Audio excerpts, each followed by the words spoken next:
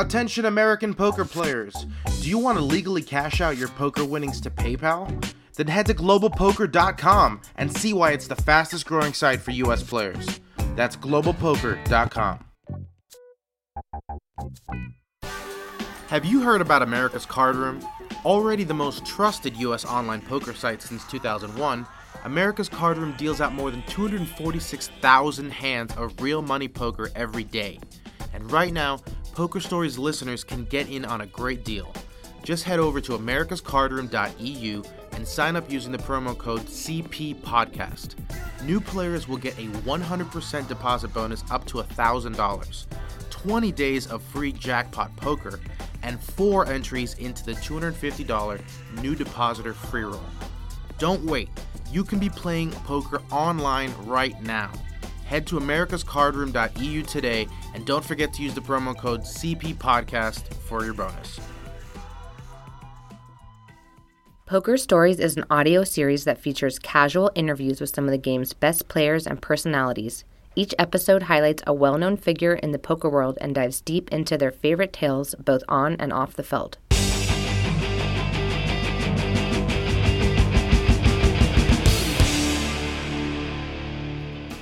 Welcome back to Poker Stories, a podcast brought to you by Card Player, the Poker Authority, and hosted by me, Julio Rodriguez. This is episode number 25, featuring poker legend Barry Greenstein. Barry is a 3-time WSOP bracelet winner and a 2-time WPT champion, but for most of his career, he's been known for his success in high-stakes cash games. Did you know that the biggest winner of the 2003 World Series of Poker wasn't Chris Moneymaker and his $2.5 million? It was actually Barry G, who won $5 million playing cash that summer. Barry is now 62 years old, and he's still at the tables grinding out a living. In fact, he was nice enough to take a break from a game when I met up with him for this podcast at the Gardens Casino in Los Angeles a couple weeks ago. There are some great stories in this episode, not only about the highs, but also some of the lows, and Barry doesn't shy away from any of it. You'll hear about how he once turned down Bill Gates, his high-stakes heads-up matches with Daniel Negreanu, and even why he appreciates Mike Matusal's voice. That's enough intro. Here it is, my conversation with Barry Greenstein. Barry, how are you? I'm doing fine. We're here at the Gardens Casino. You're playing a little cash? Yeah, most of the mixed games in LA are played here, so that's why I've been hanging out here a lot. Mm-hmm. Usually I play here during the weekdays because we have a kind of regular game. Starts about 3 or 4 o'clock, and sometimes I play on the weekends at the Commerce because this game, for some reason, is a weekday game. Not that I play 7 days a week, but I'm just What kind saying. of game are we talking? All those like Badusi and Badugi and Deuce to 7, a lot of triple draw games, throw in some Omaha 8 or better. Sometimes the bigger game has some big bet games in it. Yeah. How high do the limits get these days? I saw like a 4-8 going a little bit at the Commerce, but how does it... Right. Well, the typical big game now in LA is 2 and 400. Yeah. That's the regular, like, with a right. big mix of the... With the low balls? With the cap and the big bet games is 4,000. Okay. And then the intermediate game is either 61-20 or 100-200. Mm-hmm. Sometimes when we play 40-80 or 81-60, from anywhere from 40-80 to 61-20, we also play with overs where some of the people play double the limit if they're the ones left in the pot. Oh, okay. And then sometimes there's cross booking and other things to throw in some action, a little more action. What about the cast of characters? How has that changed over the years? Well, most of the time when people ask me about it, they're thinking of the biggest game, which was in Vegas. And those are all the known players, and that was a bigger game, obviously. This is more with people who aren't that known, not a lot of tournament players. A lot of people who read Card Player think poker means tournament poker and the people you see on TV, but obviously we have thousands, tens of thousands of people around the country, probably hundreds of thousands, who play poker. Actually, obviously, I'm sure millions even if you think about it.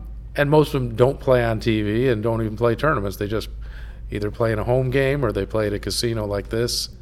I think the disconnect for people is that they feel like, okay, yeah, there's other poker players, but if I'm not seeing them on TV, then they must not be winning. And I'm like, a winner in like a 50, 100, or a 61-20 game who plays consistently every day, you never hear his name. that guy's putting away some coin. And not only that, often those players are the better players. Yeah. Because they're the ones who can grind it out and make a living year to year. The tournament players often are people who are playing kind of a poker lottery. Mm-hmm. They're trying to have that shot to get a big score. Well, do you like the lotteries these days? The poker lotteries, well, for me, I just play the World Series of Poker because you get so many people and the big prize pools. You were going crazy like a madman this summer. That's like, for this year was the tournament or the World Series of almost.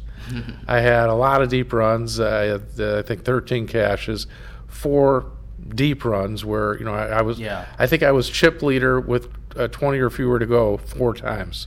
So that's I had a real shot, but I didn't convert. You still, the way it works out, you have to win the hands at the end. Yeah. And so on the one hand, you might say, boy, that's pretty unlucky.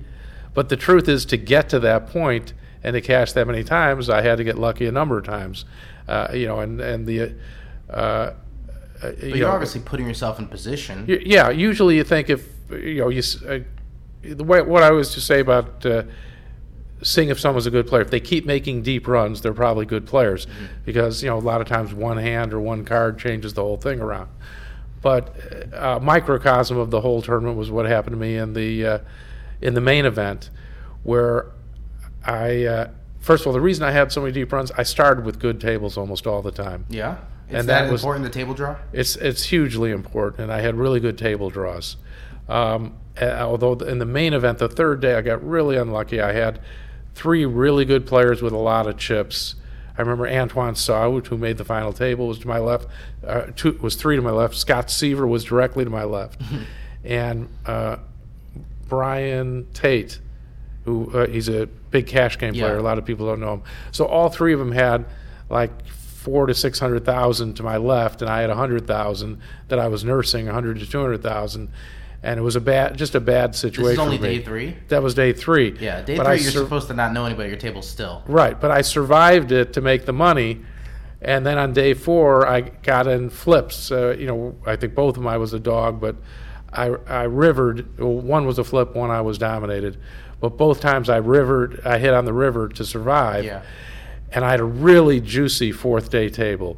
There were 2 good players. David Pham was to my left, and Ismail Bojang. Yeah.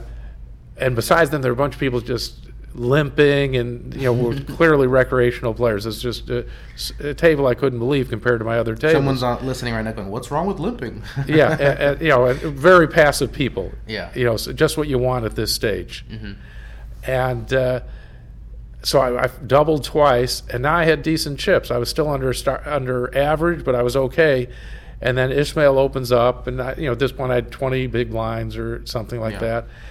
I look down, I have 2 queens, and I ship it, and he tanks for a little while, a little bit of an overship, and he calls he has 2 jacks. Yeah. So it's good on many levels. One, just that I've got a nice dominating situation like this, but the other is I'm about to knock out. We were almost even in chips. I'm going to cripple Ismail, who's one of the good players at the table. So the future so was 40 bigs, and you'll have control. The future was looking bright, and it came small jack on the river. Mm-hmm. And so again, of course, that was a horrible beat. But the truth is, I probably should have been out before that. So what I'm trying to say is, people always focus on the last hand and say, "Look at how unlucky I was." And of course, it's easy for me to do the same too. But I was very lucky to get to that point, and that's really the story of my World Series. I ran well to always get to these points, to then get taken out on an unfortunate hand. That's basically what tournaments are all about. Yeah. Well, I want to go back to the beginning. Chicago, Illinois, 1954. What was life like back then? What were you getting into? Yeah, well, at 0 years of age, it's hard to remember a lot. But what about the childhood years? I had as good a childhood as anyone I can ever remember. I had no bad days. Really? Yeah, I didn't have a bad day. I remember the first bad day I ever had. I was about 17 years old. I remember thinking, I've never been sad a day in my life until now. Was it a particularly brutal day, or? Yeah, my first girlfriend and I had to break up because her parents didn't want her going out with anyone. I was in college, so it was a sad day. And I remember thinking, I haven't really been sad before. That's how good my childhood was. I had 2 wonderful parents, 3 great siblings. and just had a good life where I played sports all the time. That's what I did as a kid. I What was played your main baseball sport? every Baseball, single man. day from the time I was about 6 years old till I took up golf, which was about 12 or 13. And that's what we did in my neighborhood. The reason I had such a good life and got to be good at competition and sports was the neighborhood was a couple years older than I was. Okay. It was called Scottsdale on the south side of Chicago. And so it was all young families who moved into these houses, starter houses, and they all had kids, and that was the reason my parents and they also moved. So we had like 13 kids on my block, boys on my block my same age. So we were all That sounds good. like a blast. We had block football teams. We had block fights against other blocks. But we had great sports teams. Actually, I had one other bad day. I'll tell you about that. We had really good sports teams, and almost everyone went to college on a sports scholarship. Wow. So what often happens, and you'll see this among poker players, although you think when you see some heavy guys, out of shape guys, they didn't. Like two, high stakes players that obviously people know who were way overweight, Doyle Brunson and David Benjamin. But David was a good junior tennis player. Yeah. David was a basketball player. So what often happens among the poker players, maybe not of this current generation, a lot of them were nerds playing online in their mom's basement. Yeah. But of my generation, they were good at sports first, and they were competitive, and then they transitioned into poker. Yeah. And that's certainly what happened to me. Doyle was basketball.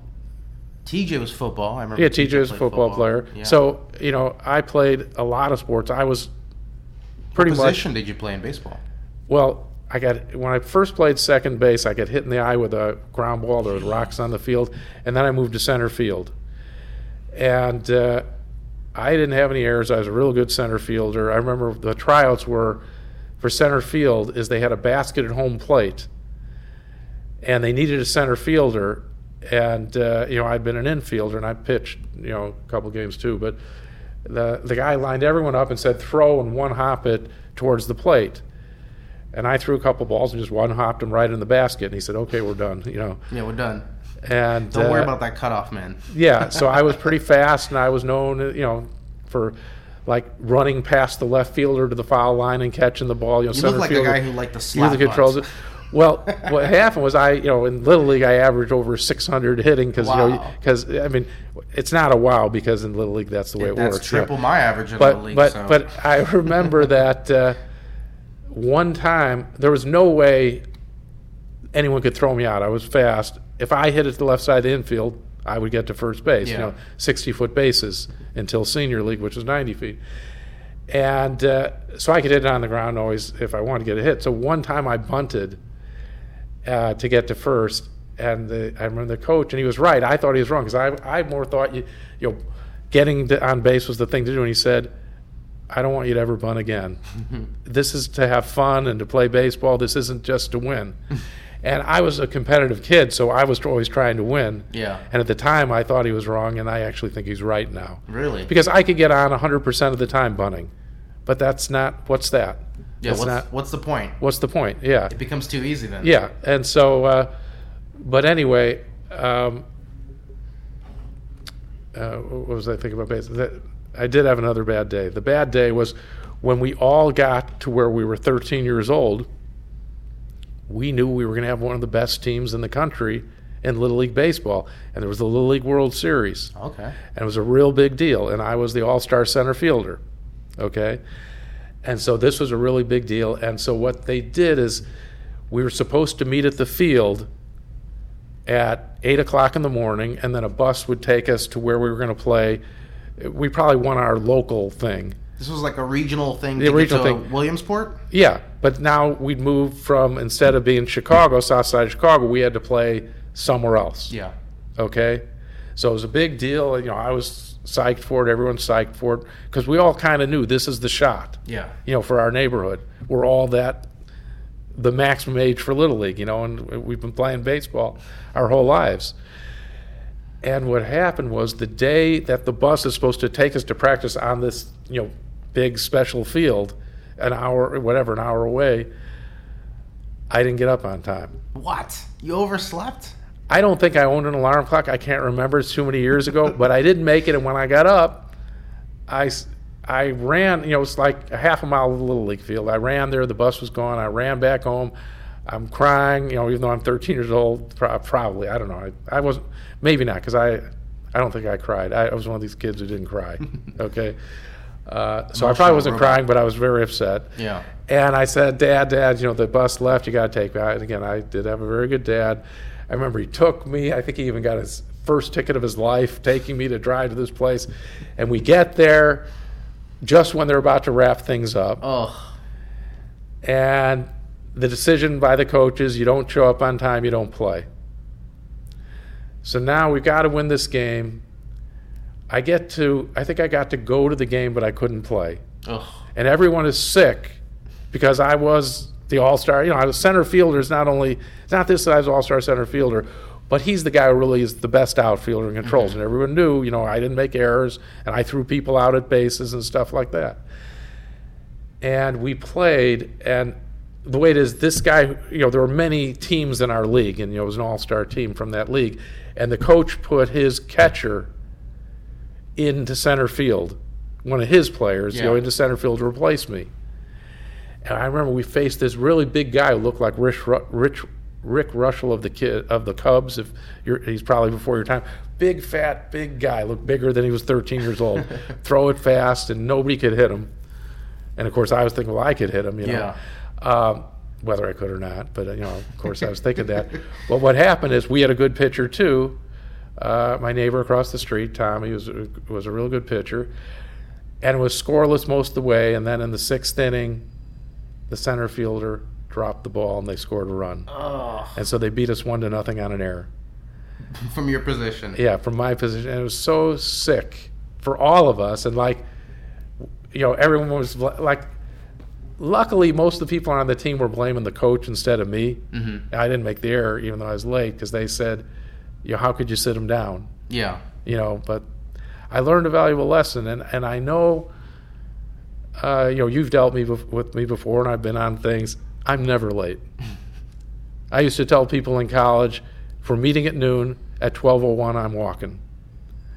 And I thought about that is a very rare quality in poker players. And I'm sure you know that I've always showed up on time to anything. And anyone who's ever done an interview or I've been scheduled to do anything, I've been there on time. Yeah, I can count about 10 poker players who are like that. And I was thinking, I don't know why I was thinking about it. Someone was asking me, how come you're always punctual?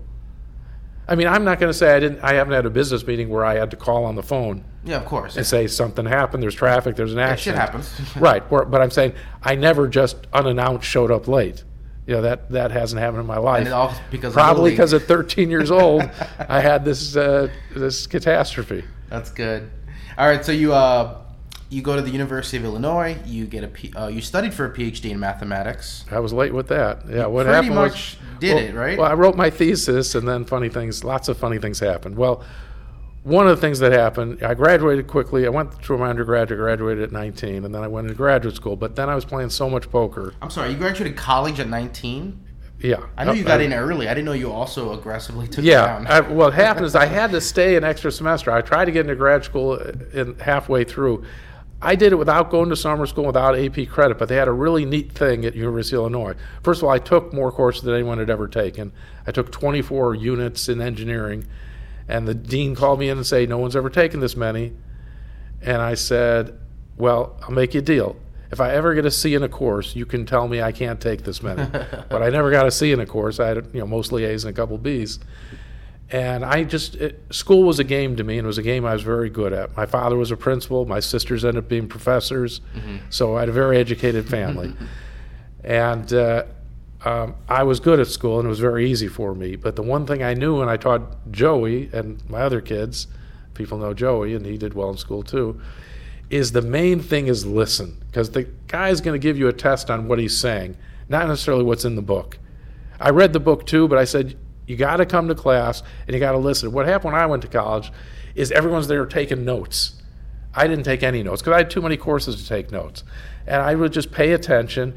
And then the week of finals, all the kids are coming up to me saying, I wrote this down, I have no idea what it means. And I would always know what it means. And the other advantage I had is I would ask questions about things I didn't know during class because I was listening.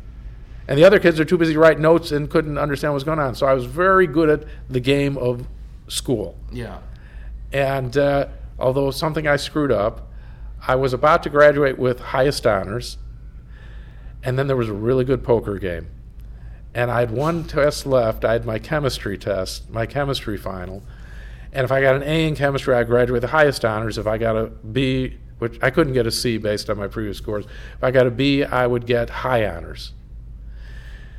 And this poker game I thought was just too good, and I didn't feel like studying. It was my last course of college. Yeah.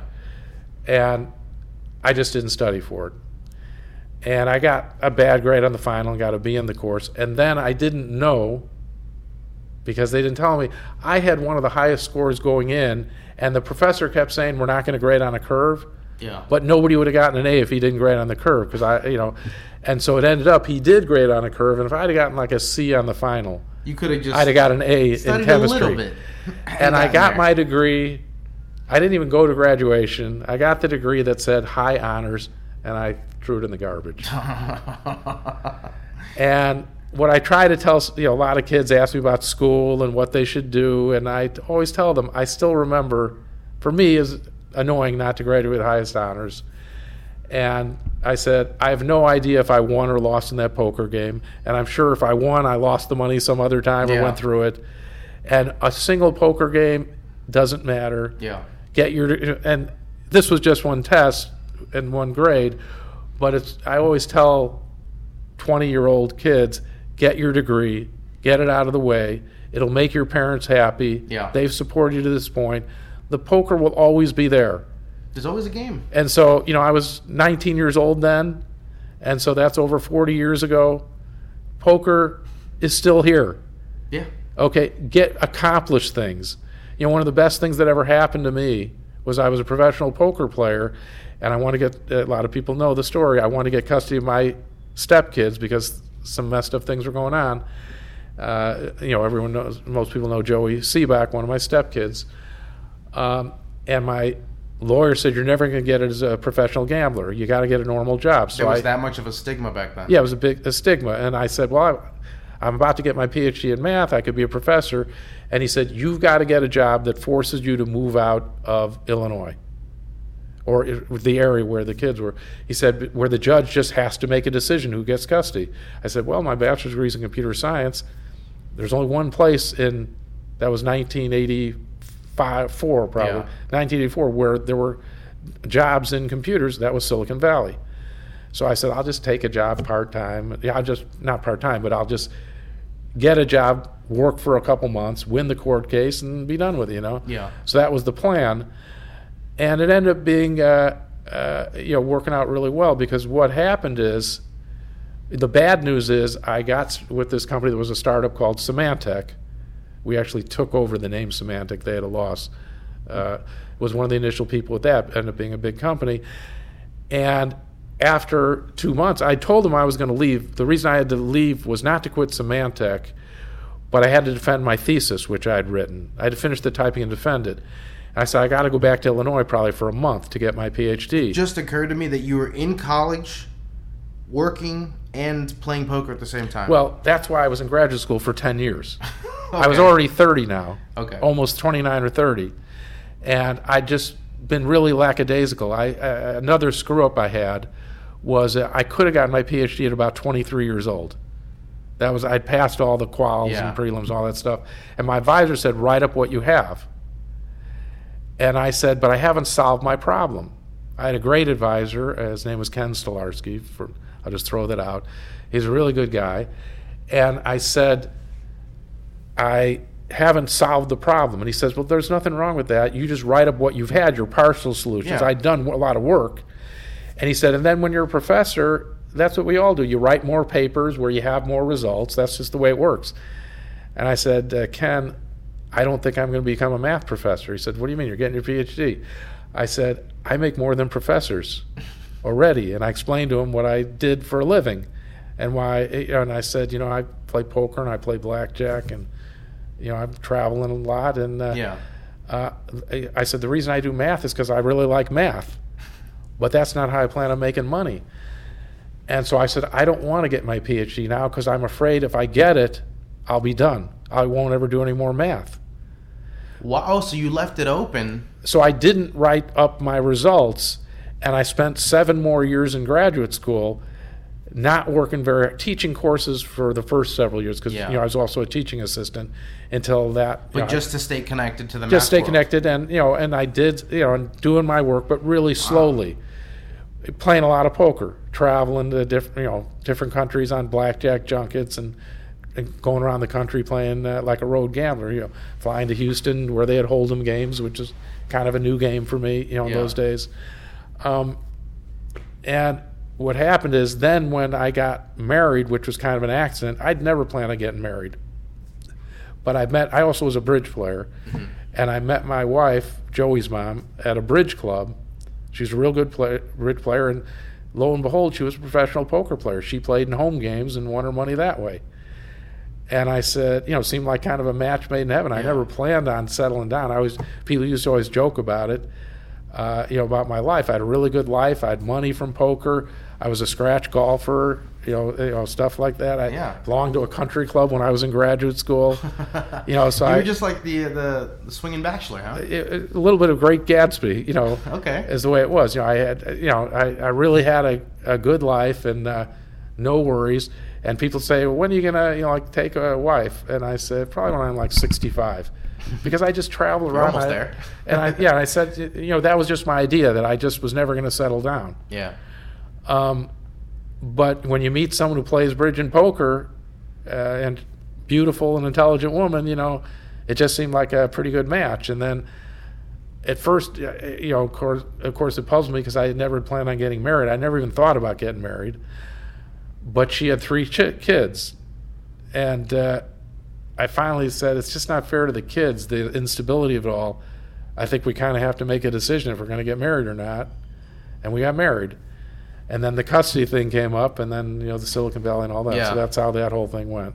So when you're playing in these poker games, I heard that you didn't go to Vegas for the longest time. Well, what happened is I went to Vegas when I was in my 20s. I went to the Stardust. That's where the games were. Yeah. And I just talked to Tom McAvoy about the games at the Stardust, and he said there was some shadiness going on. Yeah, well, it was just not only was there shadiness, but even the house would bring in a cold deck. I didn't know till I met Doyle and Eric Drake later. All the poker rooms, and the reason poker would have a bad name, there's cheating in all of them, and the house often was involved. When I say the house, I don't mean the owners of the casino. I mean the floor Dirty being on it, floorman, bring in the decks and all sorts of things. And I went to Vegas, I remember the Stardust, and the game was Raz. And something happened where I had 3 low cards, another guy had 3 low cards, the other guy had a face card, and 3 low cards up. I actually had a 7 low made already. And I bet, and the guy in the middle could not call because what's normally going to happen is if he calls, it's going to get raised, I'm going to re-raise, we're going to knock him out. Yeah, he's going to get squeezed in the middle. He's going to get squeezed. But what happened is the other guy just folded out a turn. And I said, what are you doing? And I said, don't do that to me. And then I realized what they're doing. They're just cheating.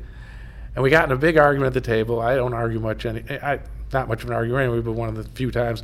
And I said, you guys are cheating. And then they took me aside and said, we got to talk to you.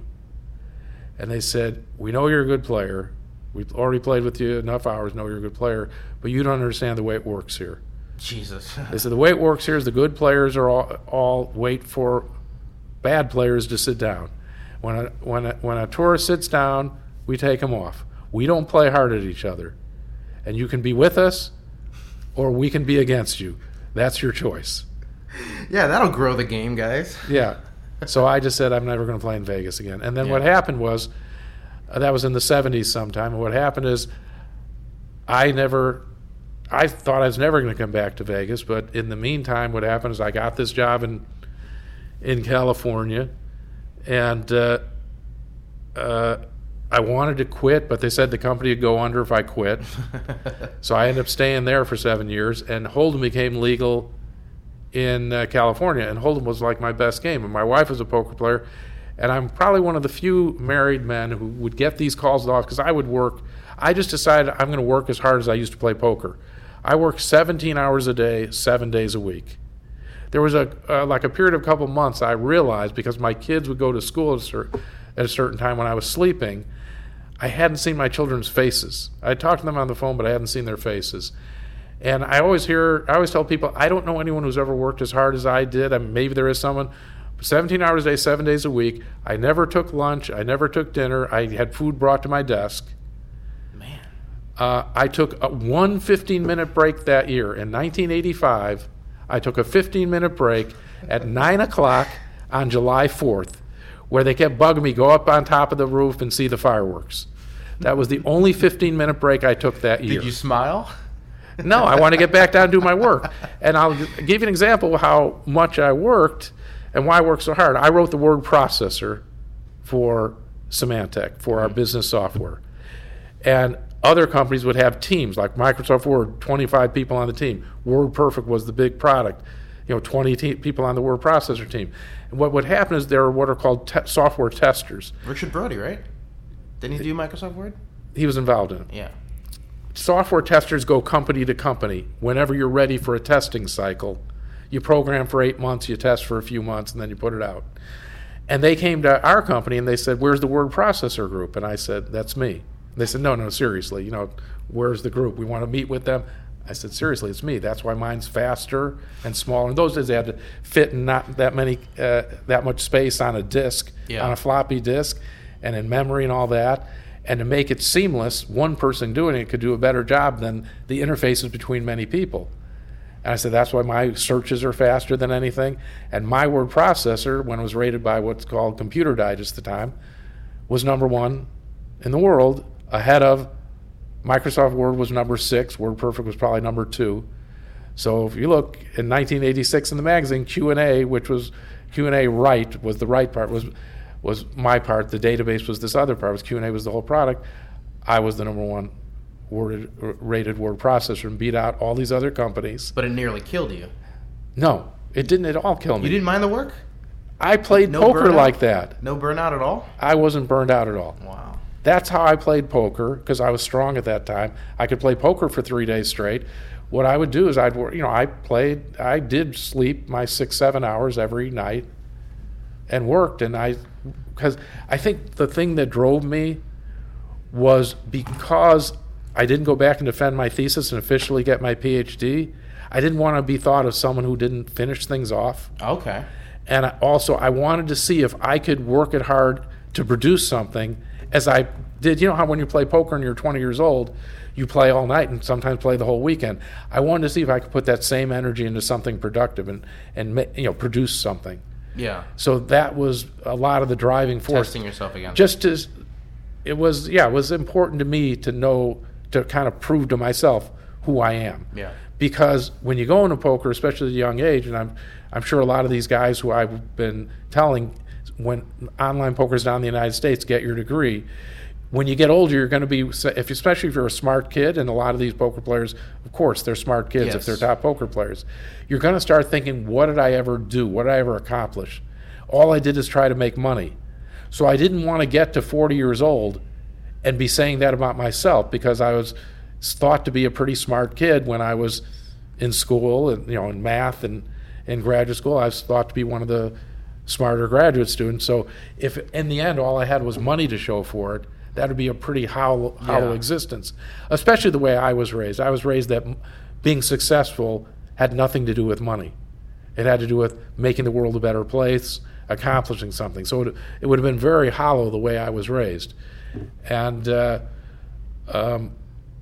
so I did accomplish something. I worked for 7 years. What happened is we had 5 employees when I started, and it ended up we had 1,000 employees 7 years later. And it just got too big, and it got to where we were hiring what I call middle management, and they would come to me with stupid ideas, and I would explain to them why that doesn't work, because they hadn't been there the last 7 years in a lot of cases. And the other thing that would happen, they'd have meetings, and I never wanted meetings.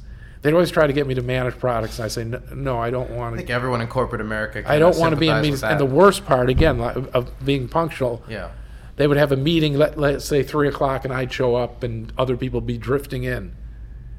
And I'd say, I'm not going to do this anymore. When everyone is there, call me, I will immediately come. I'm not going to sit for 15 minutes and chit-chat. I've got too much work to do. And you don't seem like the type who suffers fools. Yeah. Easily. So yeah, I didn't like that at all. The company just got too big, and then I quit. And what happened is when I quit, we had three main people that we thought that were managing a lot of the software stuff. The first one quit, and he said, "You'll never put out another product." We did. The next one quit, Brett, great designer. He said, "No, there's no way they'll put out another product." We did. But when I quit, they'd never put out another product. Symantec now is a company that owns other companies that we bought with the money made from our original thing. Got it. It owns, and the largest company we bought is called, what is it? It's the antivirus, and Norton. We bought Norton. And that's where I've seen the name Symantec before. Right. So Symantec bought Norton while I was still there. So Symantec became no longer programmers. It was just salespeople that sold other products. Yeah. So once I quit, they couldn't put out another product. They tried, but they couldn't get it done. But anyway, so that was, at least I accomplished something there. Yeah. And it's a good thing because it was good for my kids, even though I still worked hard and they probably saw me less than when I played poker. That's the beauty of being a poker player. You can spend more time with your kids and you can schedule your life, So it's a good job in that way. But what I did have at different periods different times over that 7 years, my kids come to the office and see me there, and Apple was starting up, and they play with a Macintosh, and that was the new thing. So my kids were computer literate, so it worked out pretty well. Yeah. Because everyone we didn't know then, but it was really good for my kids to be computer literate as they went to their adult life. And one more thing I want to throw in, I always like to throw this in, one day Bill Gates will have this. They wouldn't let me meet Bill Gates when I was at Symantec, because the way programmers were in those days, they were what I would call hackers. They weren't trained. I had a degree in computer science. Most of them were like learning by the seat of their pants. Yeah. So I was a top programmer and, felt I was the best programmer in Silicon Valley at the time. And Bill Gates snuck into my office and he said, "They won't let me meet you. I will double whatever they're paying you." What? And I said, "I don't work for money. I work for my projects, and I can't give up my project." And he left. And was he upset? Because he was known for... But that's why they wouldn't let him meet me. Oh, man. And one of these, and I've met Bill a couple times. I met him at someone's party and stuff like that. I've never brought it up.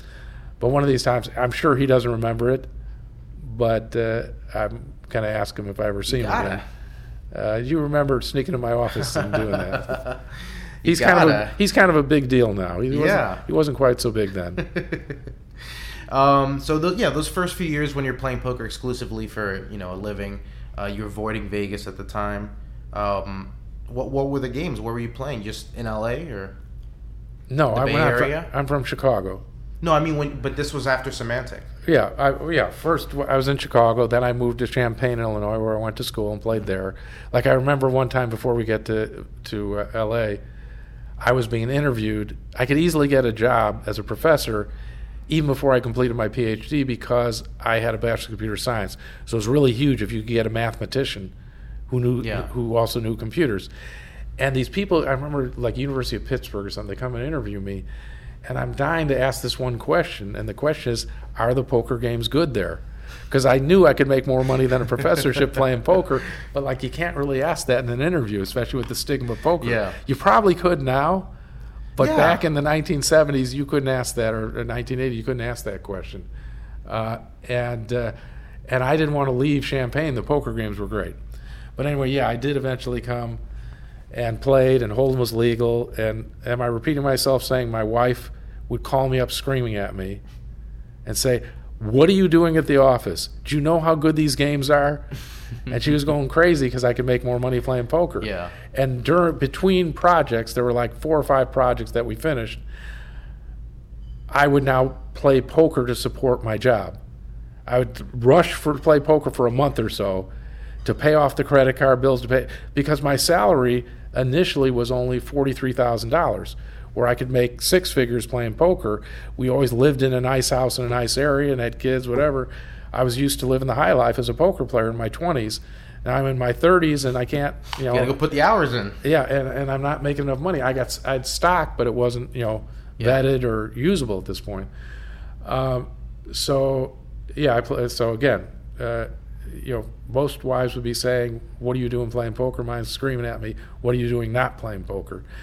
And so I didn't play much poker during periods of projects. Between them, I did, and then finally with Hold'em Legal, I just couldn't. And the company got too big. I said I got to start playing poker. So I played poker. I did pretty well, and eventually the games were bigger in LA. I came to LA. I made a bunch of money. And when I was 50 years old, I said, I think I'm ready to quit. And I was actually possibly going to go back. I was actually told my advisor I'm going to finish off and defend my thesis. He said, they want you to stay at Illinois for 6 months to see what's been done in your area. And then the poker boom hit. And then I didn't know what to do because I really felt like I should be involved in the poker boom. Yeah. And my mom had died, and I said, why do I need the thing that says I have a PhD? I'm a mathematician. I've written things. I've published things. I'm involved in stuff. I've given lectures. Yeah, you did the work. You know your stuff. I did the work. I can call myself a mathematician, even though officially I'm not. I don't have my PhD. And I finally said, I should probably be in poker. This is the right place for me to be. You can just tell people you have a PhD, and no one will look it up or question it. No, people always called me doctor and said I had a PhD. And the funny thing is, I went back to Illinois and even lectured at University of Illinois, and I was obviously with the poker boom more popular than any of their lectures. Initially, it was supposed to be at the math department, and then they said, it's just too big. They invited me because they knew I was. I think it was right after I'd written my book.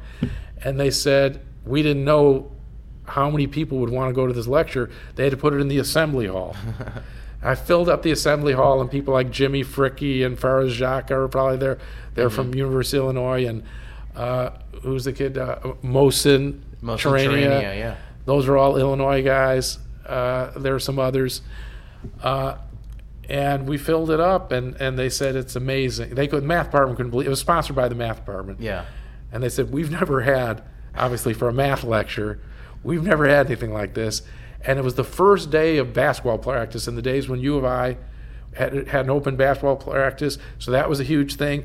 There was also some big concert, and I filled up the assembly hall for people who were still going to University. That's how big poker was. You want to know how big poker was? That in those days it was big.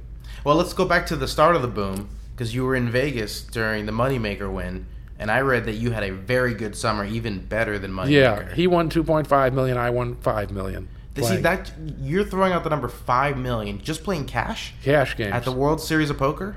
Yeah, $4,000 and $8,000 cash at the World Series of Poker. That one other person won almost the same. We had two big winners, me and myself and Ming Lee. Mm-hmm. A lot of people don't know Ming Lee, but we just had a great summer. Didn't he finish? I feel like he finished 10th in the main event. He may have one year. Yeah. But we were just killing it. And what happens, it kind of snowballs. When you're doing well, if you manage yourself right, and people who've read my book know there's a lot of management stuff. I was always getting sleep. I was always getting there to tired people the next day who were losing, who weren't getting sleep all the time, and just crushing them. Not just playing tournaments. I didn't play. I played probably the Deuce tournament in the main event. Yeah. And which is what I used to play. I used to play like 2 events. And so, I just killed it. And was there a lot of like whales, or was it just tilt and tired poker pros? There's all the normal people. I mean, I don't want to say what happened to Chip Reese because he's obviously one of the greatest players of all time, but it wasn't a good summer for him. It wasn't a good summer for him, and probably not for Doyle, and probably not for a lot of other guys of the known players who are all these great players. And a lot of it was management. I'm not even going to play. I mean, I think I was playing better than anyone else at that time, and I'm sure Chip and Doyle would say at that time, they certainly said I was the best player in the world, whatever that means. But management is so important, that getting your rest and being sharp and knowing how to. And the one thing I never did that a lot of people do, I never chopped and took a small win. I always beat people into the ground, where they were losing, I'd take advantage of the situation. And I did to the max. And well, that's what a good pro does. It came out to at least $5 million during that. I remember my tax bill was $3 million that year. So, I had a couple good years of paying 7 figures, which the IRS, after a while, when I stopped making money like that, says, "Where's our millions? What are you doing? You're not paying your taxes." I said, "I don't make money like that The anymore." IRS is rooting for you. I said, "Yeah, I don't make money like that anymore, so I'm sorry about that." So they couldn't understand what happened. Oh man, that's $5 million in playing 4-8. That's a lot of big bets. In like a month, That's just insane. Yeah. Okay, so obviously Stars comes calling. That works out. Are you still with Stars? Well, Stars didn't really come calling. What happened is they came calling lots of times, and I turned them down. I never needed the money. Mm-hmm. But, as you know, I gave a lot of money to charity, and then things changed in poker. And part of it was my real estate and stock stuff. I'd done a lot of stuff, bad stuff. It's stupid, really, because I made my money playing poker. But somehow, and a lot of pokers do this, you get into business, and I have a chapter about poker players are the worst businessmen. And I was the worst. They all want a passive because income. what you do when you're a poker player, because the money comes and goes, so you just throw money at the problem. And so I was a horrible businessman, and not counting Poker Road, where I lost $1 million there too. But we had a good thing, and I think we were undercut by the Black Friday. Yeah, it hurt. Yeah, but I lost a lot of money in the market and other things, and poker stars had come to me a lot of times. I always turned all the sides and Full Tilt, always turned them down. But it finally got to a point where I said, it might be nice to have that extra money coming in, because the money they pay me, my mortgage was like $17,000 a month. So, oh my gosh. So I said, having poker stars paid instead of some other way. That is more than 10 times my mortgage Yeah, payment. right. Yeah, I said that'd be kind of a good deal. So man, I think I saw that house. Was that on the Card Player TV video? Yeah, it's probably still up there. So I said that'll be nice. So finally, one time I said okay, and I made an agreement with them. I said, I will work for you only on one condition. I get to determine what games go on the site, that I'm involved with the programmers and I'm involved with that. And they gave me that deal. And so I would put on deuce to 7. I wanted to be no limit also, and they messed that up because there was a misunderstanding. But the triple draw stuff and all that, I put that on the site before anyone else. And Badoogie, and we were going to eventually put Badoosie, but we didn't because we didn't have enough traction yet. So I was involved in that kind of stuff. So part of the deal was that I was intimately involved in that, in constructing what games went on the site. And anyway, so that happened, and at first I didn't know that I'd need the money that much, but poker went downhill. My properties that I owned started to be not my house, but other things, worth less than I owed on them. I gave away a bunch of money because I never thought I'd need money again, because I had money coming in so easily. Yeah, you were, I guess because of the $5 million cash game win, giving away all of your tournament winnings. Right, because I didn't need money at that time. And so now lots of things changed, and now I really did need the Poker Stars money, because what happens when you have a lot of money at one time and then you don't, you still have the same bills and often the same habits and often the same people you help out, and all that kind of stuff. So now I needed money, and so and stakes just kept getting lower and lower and lower, and so I went from pretty much retired at 50 to having to work again at 60, or 58, whatever it was. So things changed, but again, the good thing is I never cared about money that much, and that may seem strange. A lot of people will say, well, you play poker for money, you must care about money. But it's actually the opposite. The people who end up doing well at poker don't care about money. Because if you cared about money, you couldn't just bluff for something that's the size of that would buy you a nice car that easily. Money never meant that much to me. You need to have a complete disregard for it. Yeah, I disregard their chips. Even now, sometimes I play small stakes, sometimes I may end up playing in a bigger game. It's still just chips to me. I never really think about it being money, and I think more about what's the right play here, not about how much money is it. So, it's that mentality. So not having money when I had money for a long period of time, now I have to work, I play poker. If you see me playing poker, it's because it pays the bills and allows me to have nice things. That's why I do it. So that's the way it is, and It's not, I don't play. People think I'm still, people want to know why I'm not donating money to certain causes or helping them out with their cause. I don't have that money like I used to. And if you see me playing the poker world doesn't have the money like the poker world, poker all the time, it isn't because I'm doing it for fun. People come, oh, you just enjoy playing poker. You love poker. No, it's my job. It isn't something I do for fun. It's something I do to make money. Well, are you enjoying the fact that it's a job now these days? Or do you like the rush, or is there... It's a better job than other jobs because you get to play when you want. I set my own schedule for the most part, and I go out with my partner, to dinner, whatever. On the weekends, we do stuff, and whatever. We have our own schedule. My kids are grown up, but if I want to do other things, I do other things. So I like being my own boss. I like setting my own hours. Can't beat the freedom. The freedom is an important thing to me. Every time someone says, "Do you still love poker?" I always give the same answer. I never loved poker. I didn't do it out of love. I did it because it was a way I could make money easier than other jobs. That's why I became a poker player. I love it. Let's talk about the Daniel Negreanu Heads Up Challenge, because that's what got me into poker, was like seeing that take place all the time. Reading along the updates, who's going to win, what's the game going to be. I guess I made a mistake in that, and here's what happened. Originally, I was a high-stakes player at that point. Daniel wasn't, but he was a tournament player and was making money, and he had a sponsor. He had his Full Contact Poker. I don't think he was even with Poker Stars yet. No. And Daniel was it Poker Mountain back then? I remember he had his own site for a little bit. Full Contact was the one thing, but he also had a sponsorship with the Wynn. And, he was, Daniel, at this point, I would think you have to say he's the biggest name in poker. But he was building to that still at that point, where people wanted him to represent things. And cash game-wise, he certainly wasn't at the same level that I was. But he said, well, I'll play anyone, any game at the Wynn, because he was representing that card room.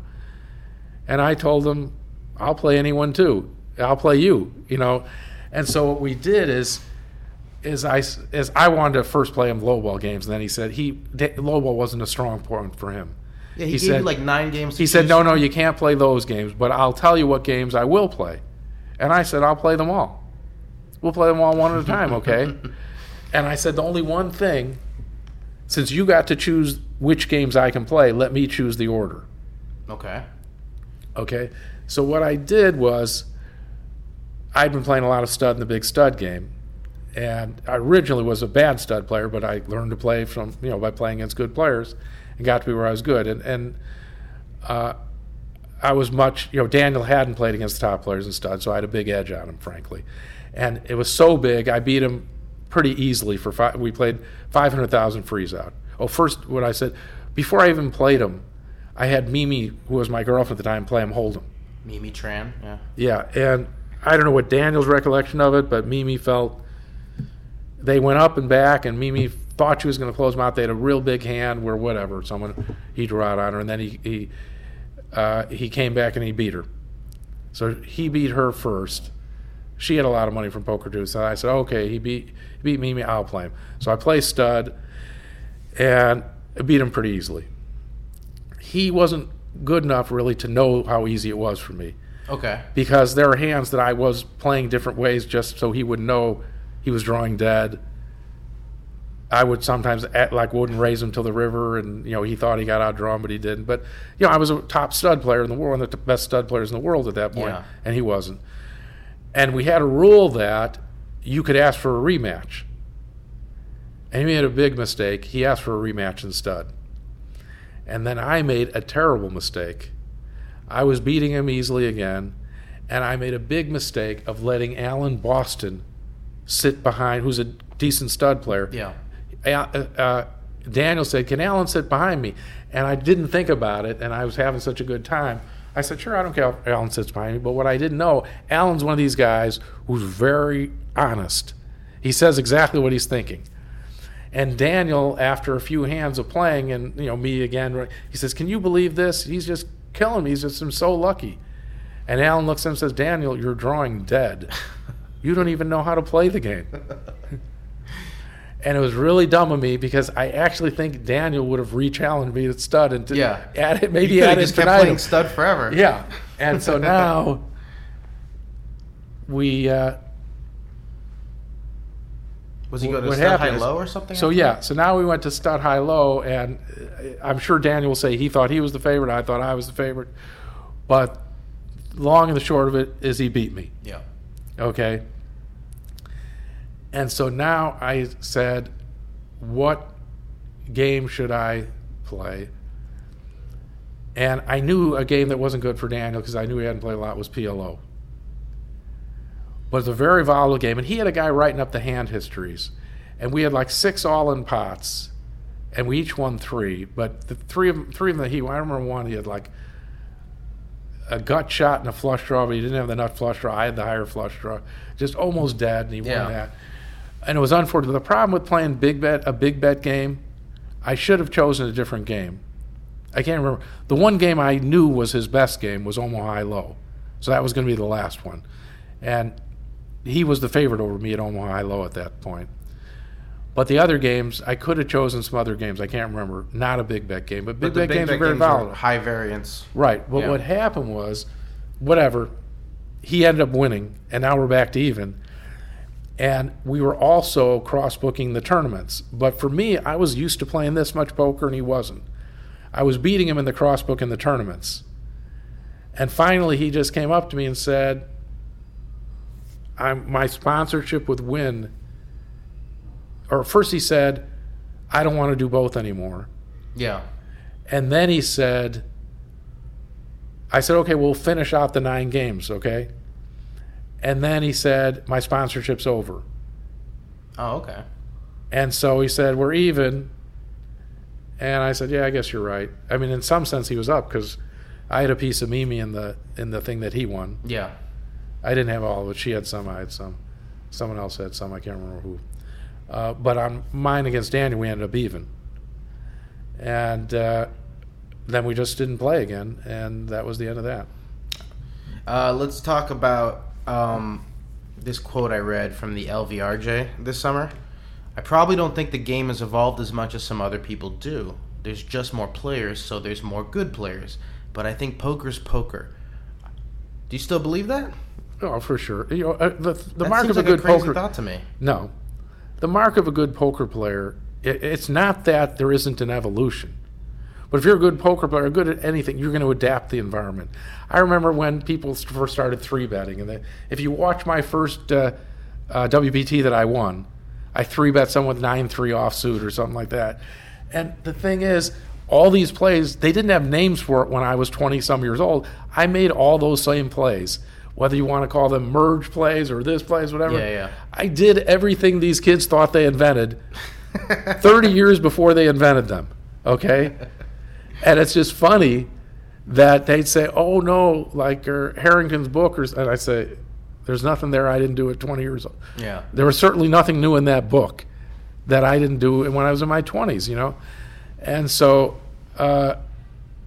these were things that, as Doyle will tell you, and unfortunately Sailor Roberts can't tell you because he's not here, we played really well. Now, the one thing that changed was people had head-up displays and could play online poker where they could get really dead read on how often you bluffed and what your ranges were and stuff like that. That was different. And what that meant was these young kids would, of course, have an edge on someone who didn't have that and could beat good players. And then what happened when they play live? They were donkeys, you know. Yeah. And the truth is, when these online kids came into a live game, and it's still the case today, I mean, I'm not as good a player, obviously, at 62 as I was at 50, but there was a long period of time where someone who was a world beater on the internet and could beat me too came to a live game and they would be dead meat. Yeah, they weren't used to not having that information to help them. Yeah, they could not play. There was because there are tells and there are other things. And not only that, like I remember playing with Patrick, who obviously is one of the best players in the world. Yeah, online became one of the top 2 or 3 players in the world, obviously. Now, what happens with an online player, they know what to focus on and what's going on online. And part of the reason Patrick couldn't be as good, I mean, obviously, eventually he became a great live player too, was for an online player going to live, he doesn't know what to think about while the hand's going on or how to think. You see them, they become really slow players because they're kind of confused. You know, whether it's timed one or whatever, you see them like thinking. Yeah, I'll because say, they got to you count play, stacks and... You play 8 games at once. How can you come to live and like you sit and tank and don't know what's going on? But part of it is when you play, it's a different type of thinking. Live poker, you're paying attention to what everyone's doing. You look at your hand before they look, right away, which online players don't. And before, when I was a top player live, not only would I know what I was going to do before it came to me, which people will be surprised because an online player doesn't react till the screen pops up and says it's his turn. Exactly. So then he processes the information and acts. And so you might say, oh, that's a difference, right? I know what I'm going to do before it gets to me. So I'm prepared with my, if you ever watch me play, my tempo is a second. Well, no matter what I'm doing. If I take 5 seconds, I'm faking it. Because I always knew what was going to happen before it got to me. I'm trying to get the guy to think I have a problem. I don't have a problem. You don't watch me, I don't take more than a second. But you might say, well, that's pretty good, and that's the difference between me and a live online player, which is true. But here's what's even better. Not only did I know what I was going to do was my turn, I knew before the card got turned. I'd say if it's a spade, I'm doing this. Yes. If it's a 6, I'm doing that. If it's a scare card, I'm going to try to bluff at it, whatever. I actually, before the card got turned, Streets ahead. I already knew what I was going to do. But so it's a very different way of thinking about poker than an online player, because in online poker, you don't think that way for a number of reasons, because you're playing too many screens, you're using that information, and they play, I always used to accuse them, and when they got to be live players, they realized I was right. They're playing blackjack. They're not playing poker. They're not thinking through these things as they come up. They're just processing a blackjack situation based on that information on the screen. It's reactive instead of proactive. Yeah, they're not like playing that much differently with the same cards as I am, where I'm doing many different things and bet sizes and folding that same hand in that situation based on what other people are doing and what's going on at the table. Online players don't do that to the same degree that a live player does. So it's a very different form of poker. And what happened, if they really were good poker players, the first year they were playing, they were arguing with me that I was wrong. Then they had problems, and then a couple years later, they said, you were right. They had to learn. The good poker players learn. Good poker players are going to be good poker players, whatever the environment is. They're going to learn what you have to learn.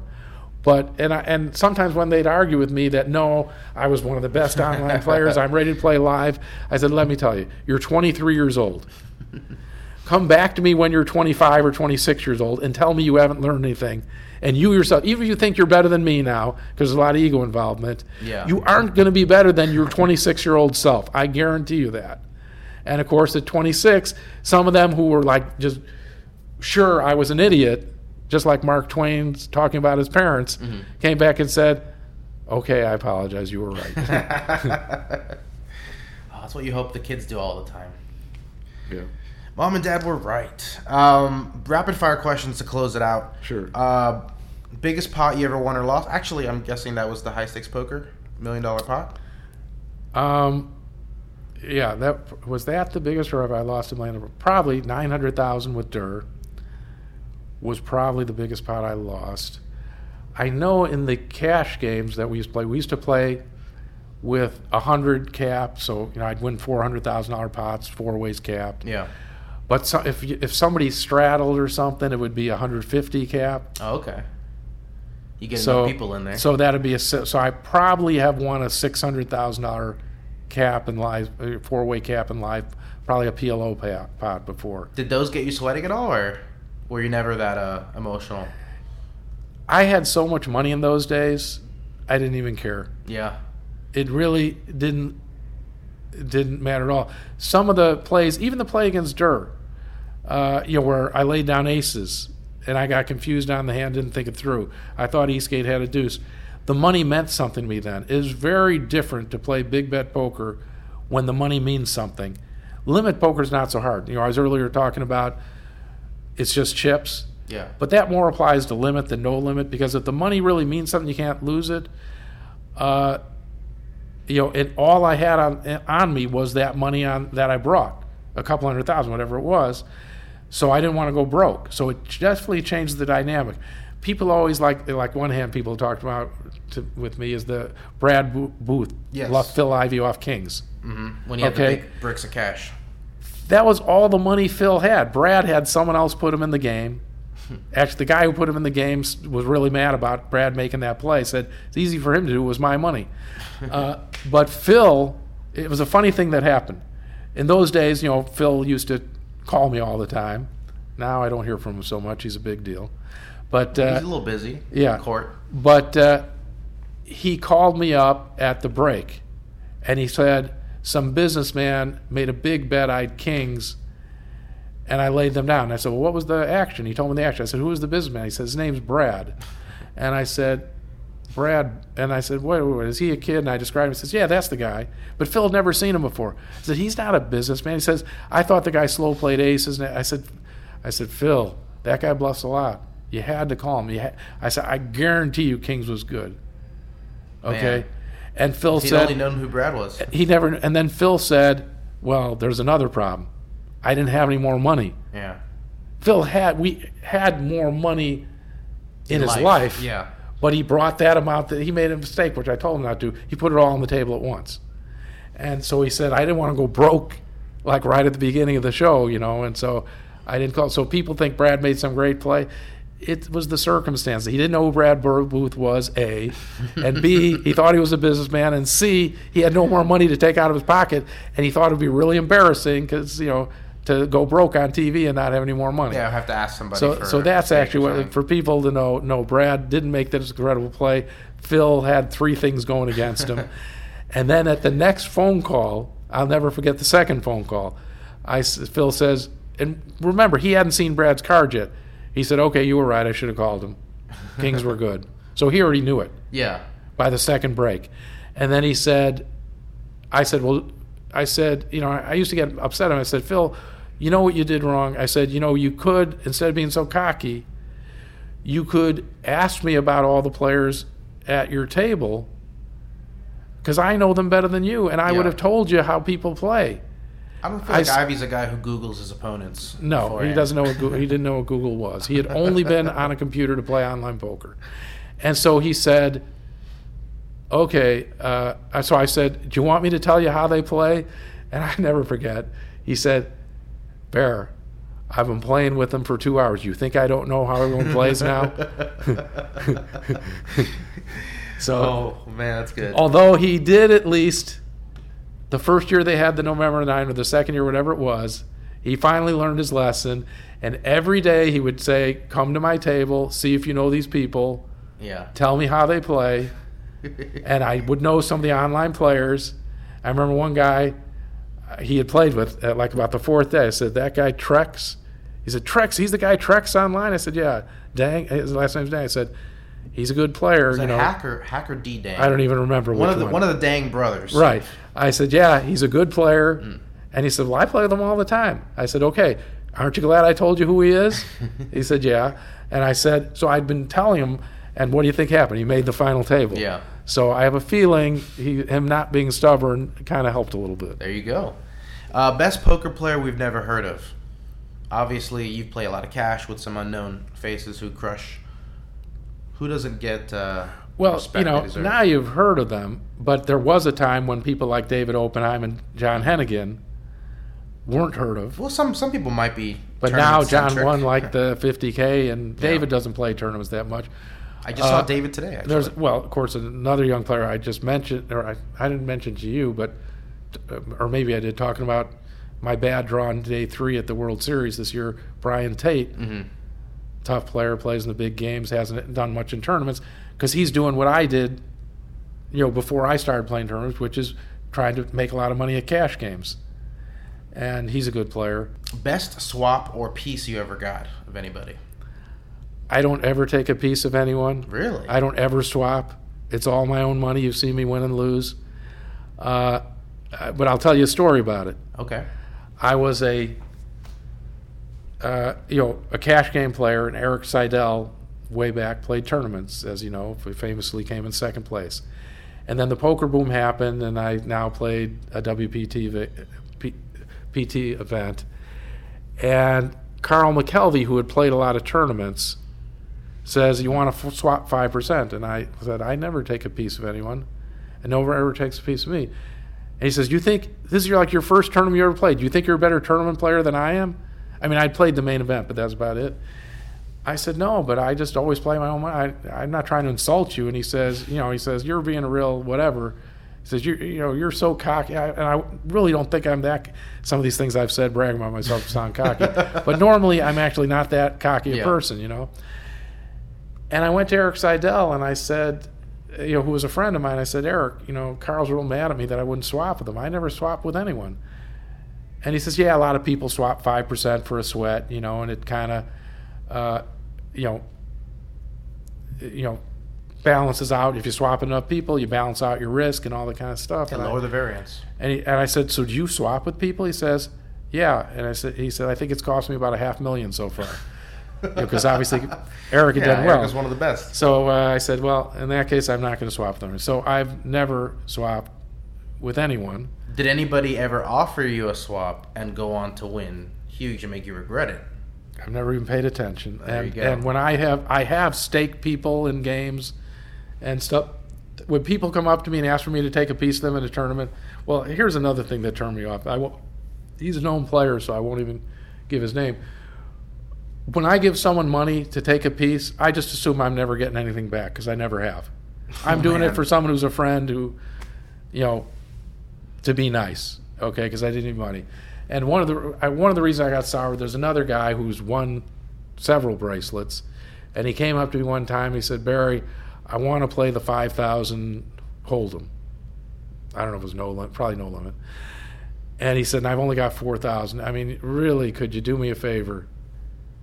And I said, no, I don't ever take a piece of it. And he bugged me. He says, we've known each other for so many years. You played cash games with me.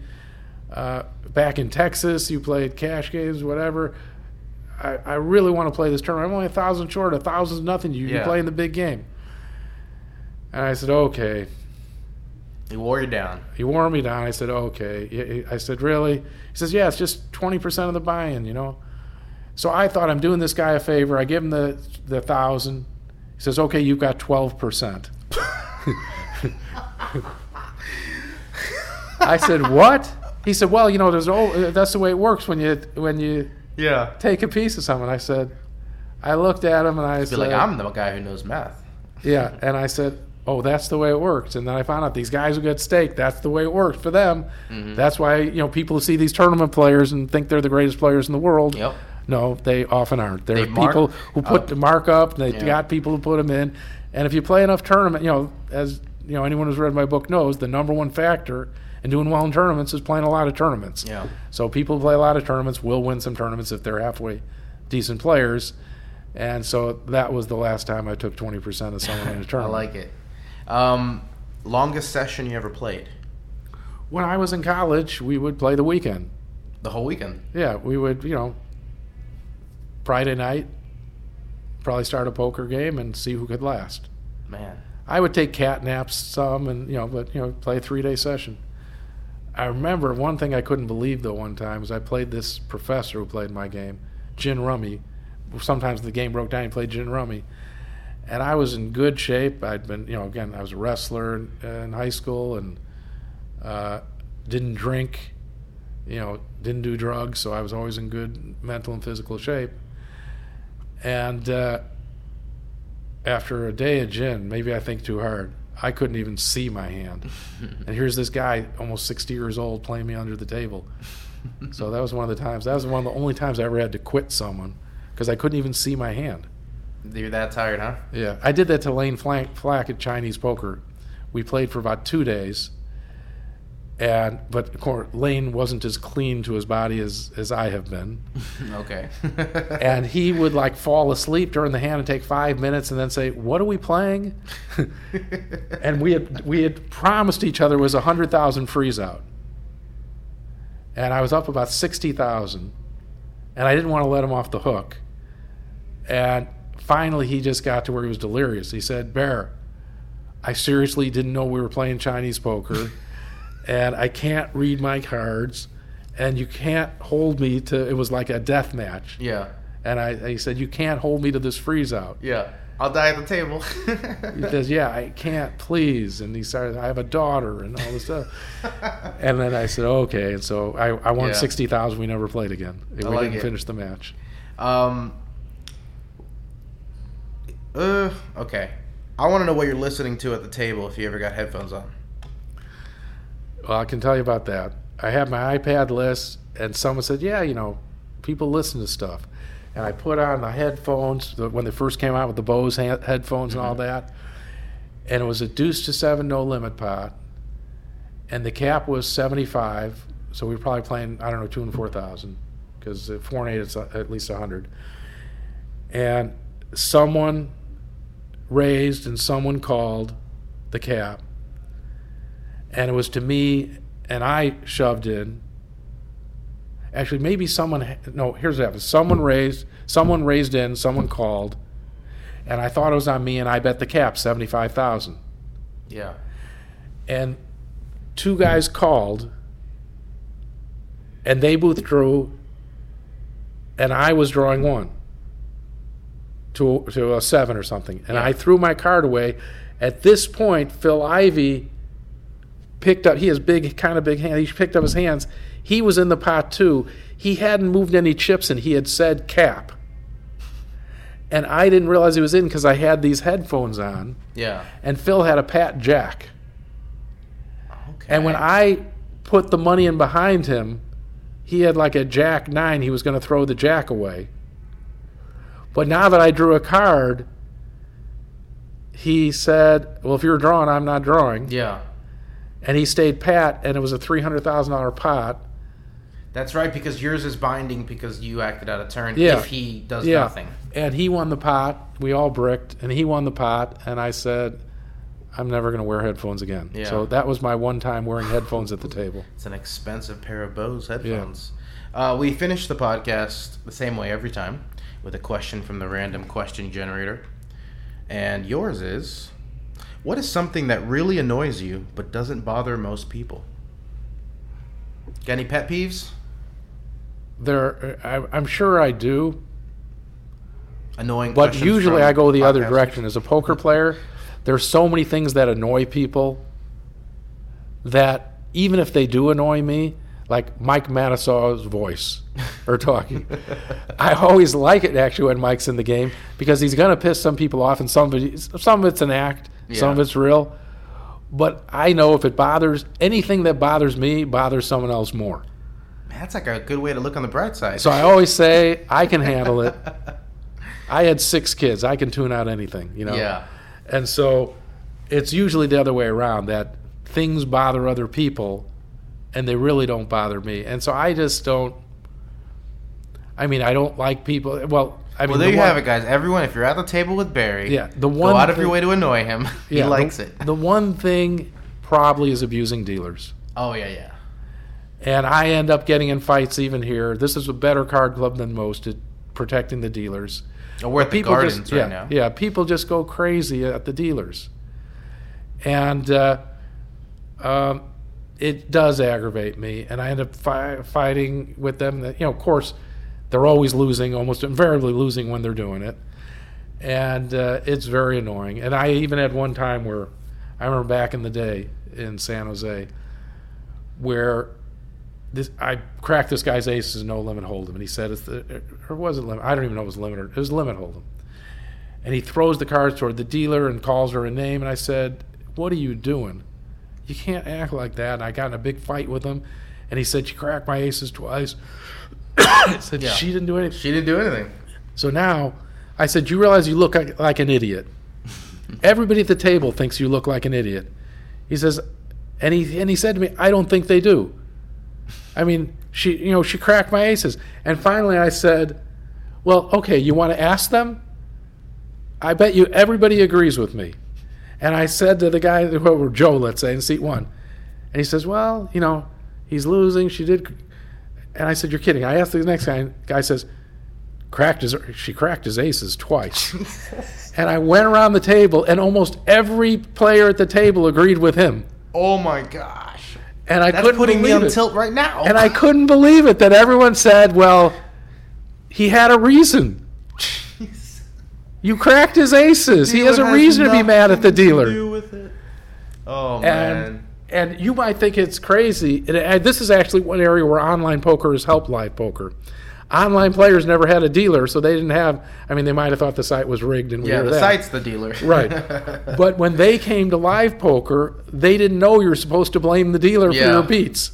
That is and true. so a lot of them looked at these people blaming the dealer, thinking they're idiots, because to them the dealer's the random number generator. Yeah. What are you blaming the random number generator? So they actually have helped that. Yeah. But back in the day, losing players were abusing the dealers like you wouldn't believe, and they still do. I would hear stories about top players in Bobby's room even being so superstitious about the dealers and Oh, of course. Even at the top levels, there were people that were, But when I think of the people who are the worst ones, they were live players their whole lives. They weren't the online players. Yeah. I don't think it's very rare to see online players abusing the dealer. So I give them that. Yeah. They're well behaved in that way. But, props for you, but guys. Live players, even the best, I can think of some of the top players who maybe don't yell at them, but know who's. I don't even know who's dealing when I lose a hand. Seriously, I don't pay attention. And the only way a dealer could ever get me to even notice that they dealt me an unfortunate hand is by misdealing. Yeah. If I lost a hand on a misdeal where they did something stupid, I would probably excuse me. I would probably notice who's dealing. Yeah. But if the cards were just dealt out, I wouldn't even know. Well, that's a good lesson for all you poker players out there and a great way to end this podcast. Barry, I'd like to thank you so much for taking the time. That's the show. Thanks again to Barry G. You can follow him on Twitter at Barry Greenstein. If you haven't done so, make sure to check out Barry's book, Ace on the River. Barry's also a member of Team PokerStars Pro, and since he obviously can't play real money games while he's in the United States, he's actually become one of the top play money players on the site. So check him out there. If you like what you've heard, then you should subscribe to Poker Stories on iTunes or wherever you get your podcasts. Leave us a rating or a review, and let us know about it by sending an email to pokerstories@cardplayer.com, and we'll hook you up with a free digital subscription to Card Player magazine. Thanks for listening. Attention American poker players! Do you want to legally cash out your poker winnings to PayPal? Then head to globalpoker.com and see why it's the fastest growing site for US players. That's globalpoker.com.